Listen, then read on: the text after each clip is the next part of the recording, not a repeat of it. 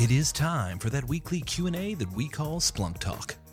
Friday, September 3rd, 2010, episode 13, The Secret of NIM-ish. On today's show, we're using Splunk for support tasks, relative time range searching, and all the things you can do with scripted alerts. Let's get rolling. I gotta have more cowbell. Splunk Talk, finding answers without a doubt. Splunk Talk will help you figure it out. Splunk Talk, it's time to tell the whole world about Splunk Talk.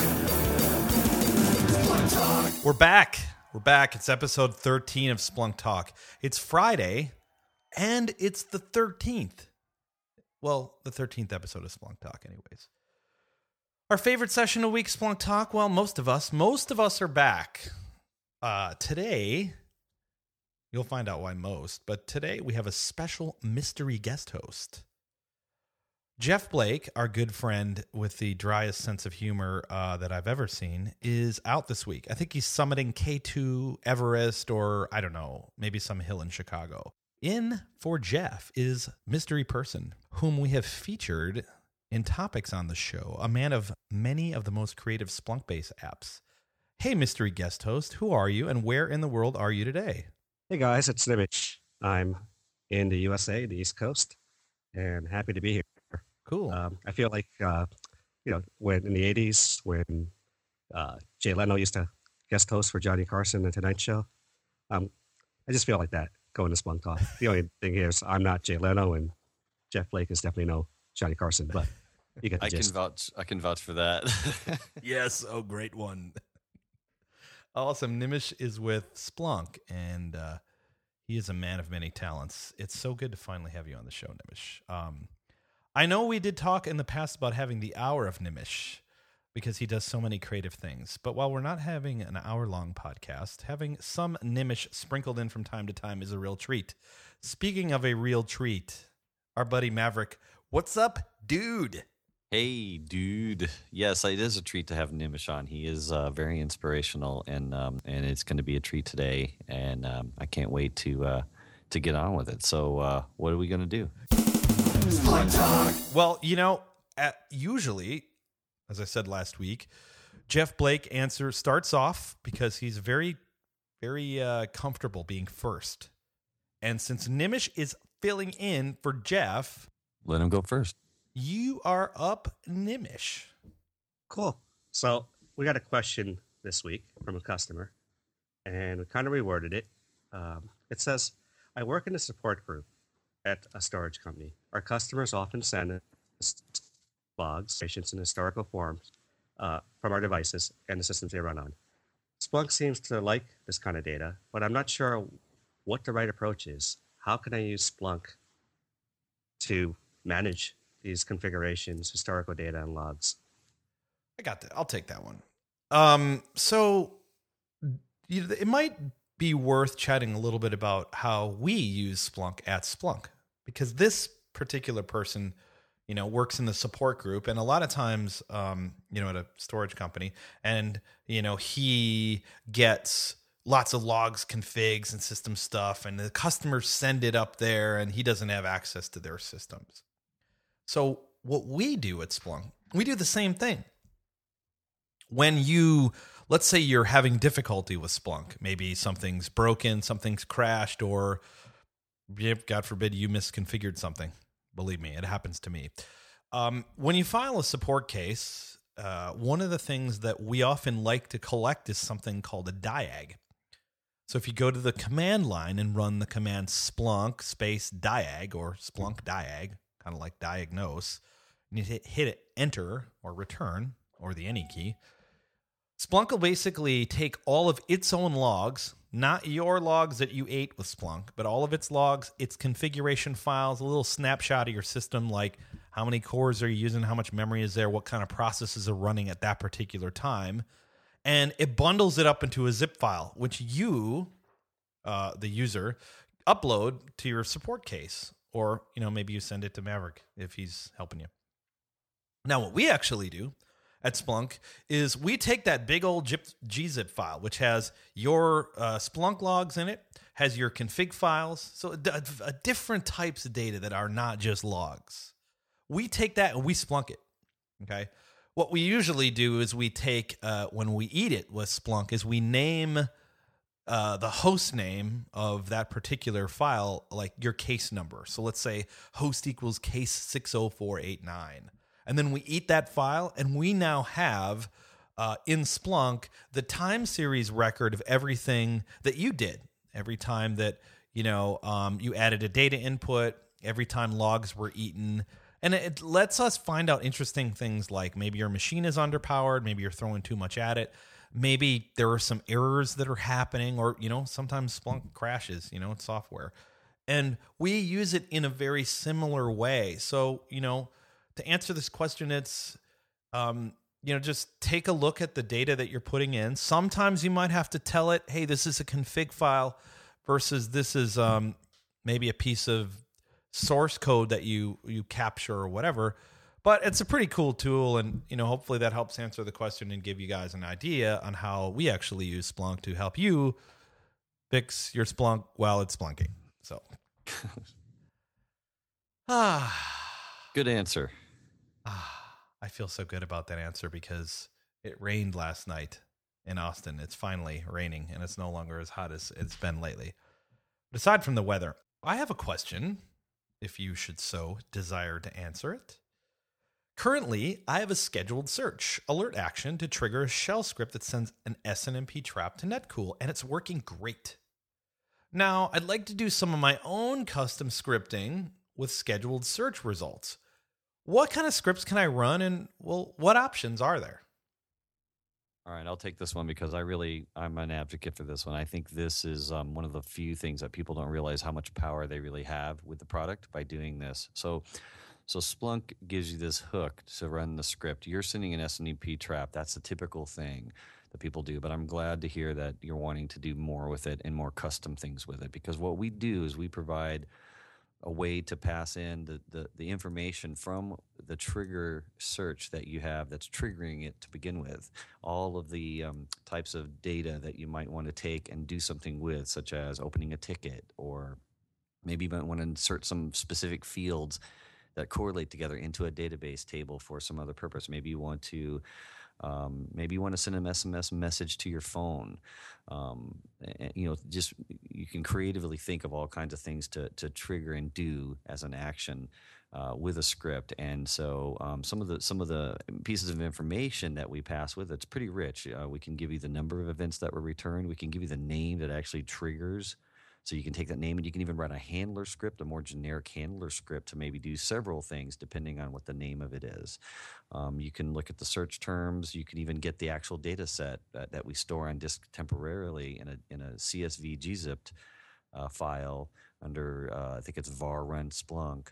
And you can your script can go get it and manipulate it and do things with it from there. No matter what size it is, you can write it to handle it. And you can even have the handle to the search that was triggered, so you could pass that also, and then have that other tool then maybe have a right mouse click menu that then launches back into Splunk with that URL. So that's kind of sweet. I like that. Yeah, it ends up being really good. And the types of scripts. I mean, if you have the supported language like Perl or Python, you can write it in those. On Windows, you can use a batch script. I will say that I have seen a few instances, depending on your environment, you may need to wrap it in a language that's more native, like a shell script. Like put your Python inside a shell script, or put the command script inside a bat script on Windows, for example. Sorry about that. Keep going. It's okay. So it ends up being, something that's pretty easy to do, pretty powerful. So yeah, I love this question. That was a pretty great answer, Maverick. Pretty great answer. I love that question. I like it. I'll bet you that Maverick has a question. Do you have a question? I always have a question around this time. Wait. Just wait. We'll get to Maverick in a minute. All right. But we have some stuff coming up. Last week, we mentioned how Splunk was going to be at VMworld, and I think that just ended the other day, and the show was pretty great. People were checking out the VMware app that we have and are finishing up, so that's kind of cool. Couple things coming up. We've got a security conference happening on the 13th through the 15th in Vegas, because that's where all the cool security stuff is, in Vegas. because Vegas is secure. But the ISACA conference is there, and it's information security and risk type stuff. 13th through the 15th.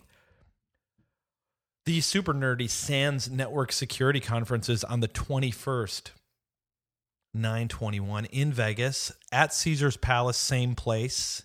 And then an entire world away on the exact same day. Of course, this is going to screw up all the people in Paris that were going to fly to Las Vegas for this.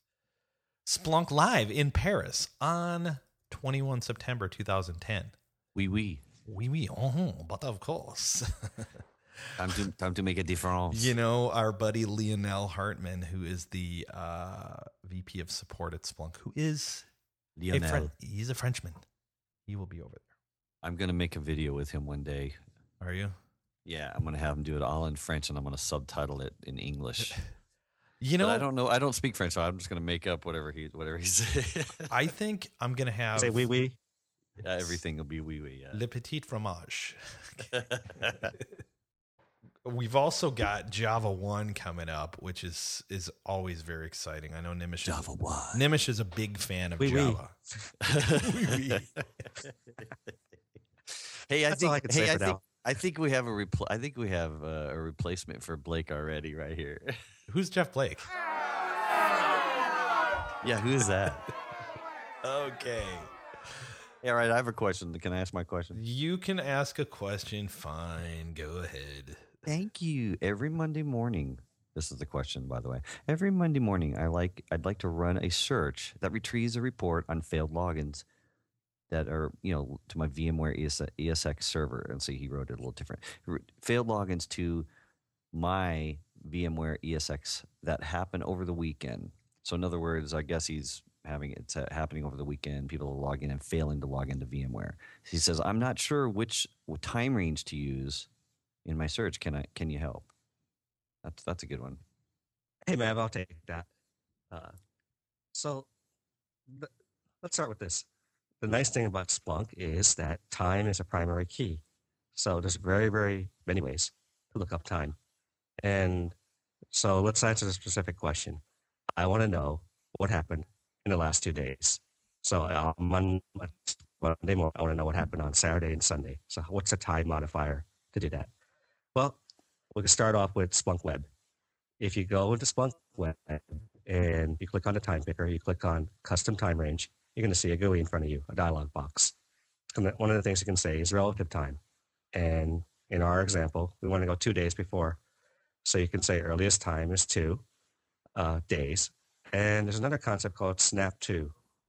We call that where you take a specific modifier and you literally use the word snap, where it goes to the actual range that's used. So it could be hours, minutes, seconds, days. In our case, we're going to snap it to day. So it would be midnight of Friday night, or actually 12:01 Saturday morning, whichever way you want to look at it. So that tells you the earliest time. We also want to know latest time. Latest time means that, okay, when does my search end here? In your case, you want it to end at midnight, Sunday night. So another concept in that same GUI is called Advanced Search Language. And you can click on that. And to answer your question specifically, it's minus 2D at D. D stands for day. That snaps it to the Saturday morning. And the latest time would be at D, which is snapped to the day before, which in this case is Sunday. That's how you do it with Splunk Web. Now, if you want to do this through the command line, all you have to do is type the word earliest equals minus 2D at D, and latest equals at D. That's it. That's the time modifiers. That gives you the relative time. So the general answer is you can use this relative time range anytime you want for any of these questions you have. This specific one you wanted for those 2 days before Monday. But if you had this for, let's say, days, weeks, let's say you had it for 15 seconds. The last 15 seconds would be minus 15 S at S. And you could snap it to S, of course, seconds. And the latest time would be at S for the last second. So relative time is very easy to do. Just use custom time range in the GUI or you can use latest and earliest as the keywords to write these things down. That is awesome. Awesome answer. You know, when I was listening to you, it sort of dawned on me that when you index stuff with Splunk, the time field, aside from having time, we add in a bunch more particular fields. Like there's one called date_W day, and you'd find Saturday and Sunday as particular days in there. So you might look at, in the past week where date W day equals Saturday or date W day equals Sunday, and, run it like that. With Nimish's approach, it's also good to really think about how many days ago this thing actually was that happened. So I like his relative time approach. Pretty cool. Thank you, Nimish. Do you ever watch Family Guy, you guys? I do. Yeah. Yep. Okay. I feel like that episode where the dog, I forgot his name. What's his name? Brian. Bob something? Brian. Yeah. Brian gets replaced by new Brian. Yeah. I don't know if you remember that. Yes. Yeah. Yeah. And new Brian did a pretty good job until the very end where he does something where he shouldn't have done to Stewie's little pet or stuffed animal. And then new Brian got slaughtered. I'm hoping that's not how it ends for me. I think he just came up with the title for this episode. New Jeff. New Jeff is doing just fine. Okay.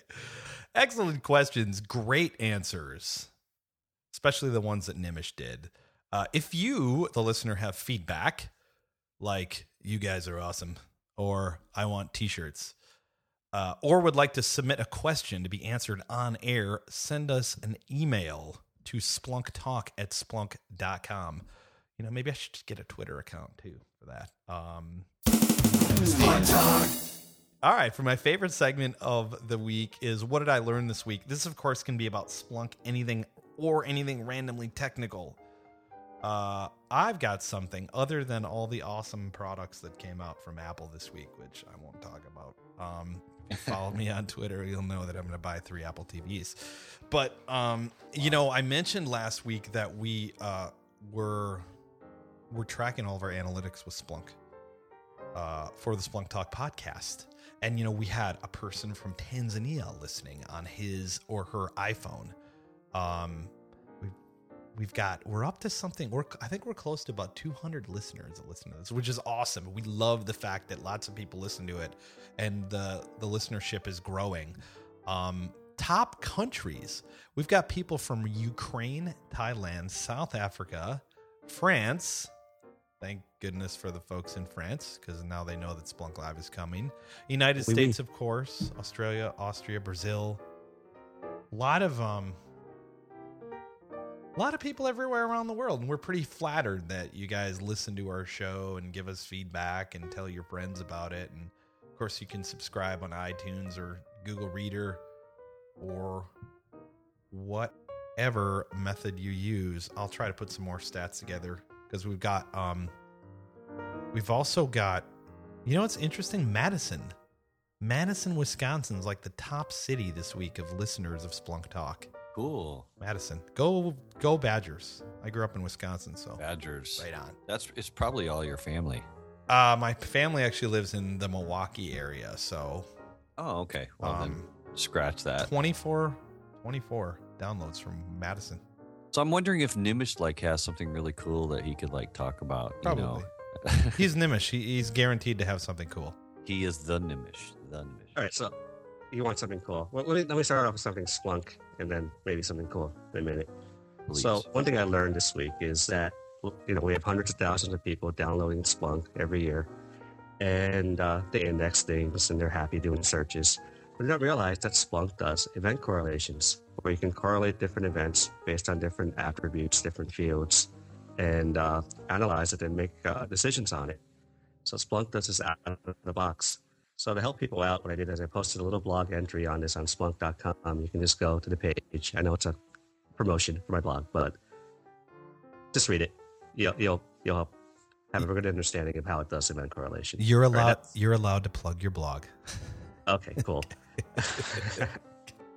That's one thing. Well, let's talk about the fun thing. That's what Matt wants to hear. So this is not about something I learned. This is something which I wanted to do. Everyone uses Splunk for IT search. They use it for things such as security events, to find things that are going wrong in your environment, performance monitoring, troubleshooting, all these geeky things. And that's what Splunk's designed for. Great. But I just thought, you know what? Splunk itself, the actual product, could be used for entertainment. So I thought of a way to do that. I created something called the Radio Station app on Splunkbase. You download it, install it. There's instructions how to do it. It's very easy to do. And all you do is provide it a list of your favorite radio stations. Right now, it's set to U.S. radio stations only. Sorry about that in France. We may internationalize that later. But what it does is it'll index every song that's being played while Splunk is running, as in the name of the song, the name of the artist, the genre, and what time it got played. Now, that itself could be fun if you're into statistics, but that's not really the fun part. The fun part of it is something called workflow actions, which we used to call event actions or field actions in Splunk 3.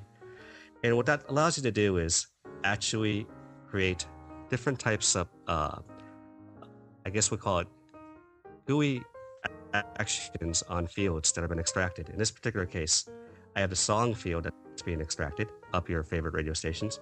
And one of the actions is you get to see what lyrics are being played for. That's what lyrics are for that song. Another one is you can actually play the song if it's in public domain.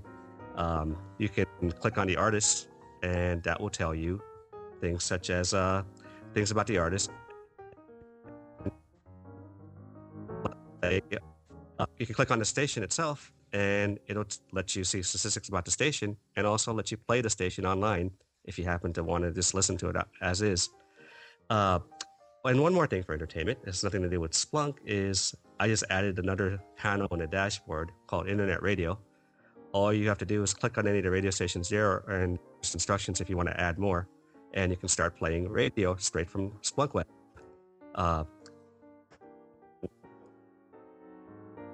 Safari or Firefox as your browser. But you can modify this as is, use it, do whatever you want with it. But the main thing is you can play music. In the words of Neil Peart, It's amazing. one likes to believe in the freedom of music. And hopefully exactly.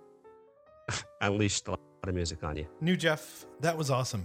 You know, and it is totally awesome. You, Jeff, you're my hero. Jeff. That is so cool. You know, I'm a musician, so that's like I love radio and love music. So that would, oh my gosh, I just thank you for sharing. Maverick, where are you on Splunk Answers? Where are you? Oh, I'm holding at number 14. I've just been dwarfed by another customer that beat me. It's weird. It's like my customers are starting to be more active than I am now. So that's good, but I haven't fallen to 15th ever yet. So I dare anyone out there listening to try to displace me to beyond 14th position. I'm going to try. No, you won't even come close. I'm talking about real customers that really will actually have a chance. Why is it got to be like that, huh? Oh, Come on, New Jeff. You have to be like. Where's New Jeff? You New have to Jeff. take my side on. New Jeff, what's your ranking on Splunk Base? I'm or probably Splunk Answers. in the little student category or scholar or whatever they call it. I hang out more in the Splunk Base world rather than Splunk Answers. He's the king of Splunk Base, so he doesn't need to worry about Splunk Answers.